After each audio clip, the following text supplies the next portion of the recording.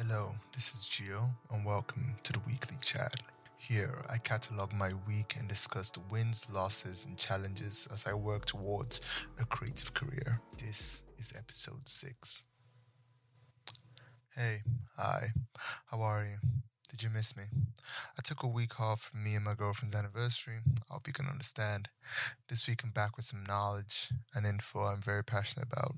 Contracts, the value of your work, and asking the important questions. First things first, the boring but important stuff, the contracts. I'm not a lawyer, and when it comes to contracts, I am an absolute newbie. But fumbling my way through YouTube videos, creative blogs, and personal failures, I put together a template that works for me with the main things I deem important. Now, as an illustrator, a lot of my contract is written up with that in mind, but I'm sure you could tweak stuff from mine to work for you and your clients. The contract I see is something highly important, but should best be looked at as it is a written agreement, one you and your client are happy with and protects both parties, but especially you. Why am I talking about this? Well, in all honesty, it's to keep you from getting burned as I was and passing on information I have gathered from listening to experienced creatives such as Chris Dew and Andy J. Pizza. It hurts when you get burned on the projects, and even with my limited experience, I am aware that even a contract can't completely protect you from getting burned, but it's better to take precautions than not. And if you've ever met me, you know I take too many precautions. But I'm content with being the I told you so guy or made fun of than jumping into problems I was aware enough to stop. I have a lot of room to grow and a lot of failures ahead of me to learn from, but I can give you what I know now. Okay, I'll go over a brief overview of what you need in a contract. But if you're looking for more extensive info on the subject, I'll be sure to link them in the description of this podcast. Before everything else, make sure you ask the right questions, okay? Ask the right questions. Someone's come to you with work, you need to thoroughly dissect what it is they need and let them know what you can do for them.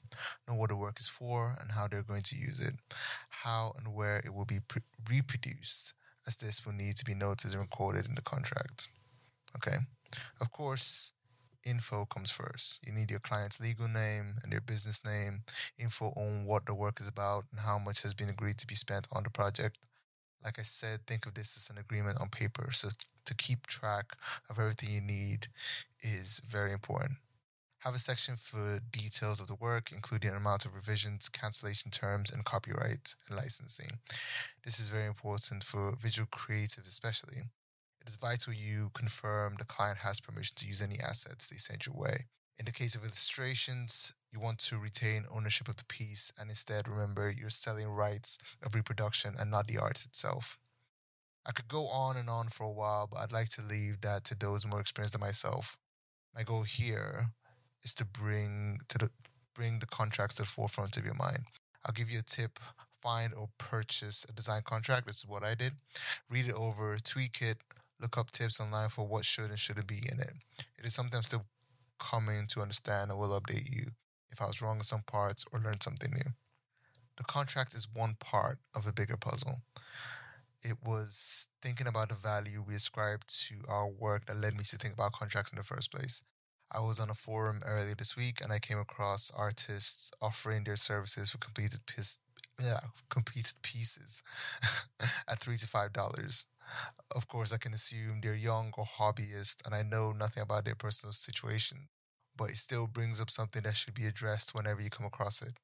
Those who wish for creation to be their career, to think of it as a job, as a service not based on speed of work created, but based on the years it took you to master and understand those skills that lead you to producing the work you're sought out for. You got promoted from working a 9 to 5 after a while. How about doing the same for yourself? Up your prices more, make sure you're offering your services at your, grounded in reality, perceived value. It's a no-go price and stick figure for 1 million yet, and don't go pricing hours of painstaking work in the double digits.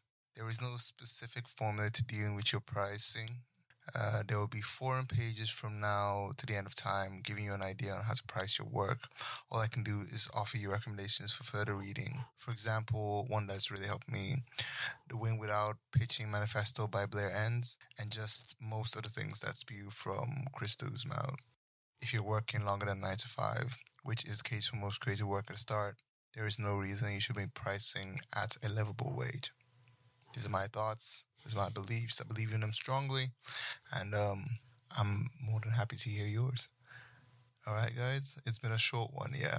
But it's weird because it took me so long to write these down and just get everything on paper. But I hope you guys have a lovely weekend. And I'll see you later.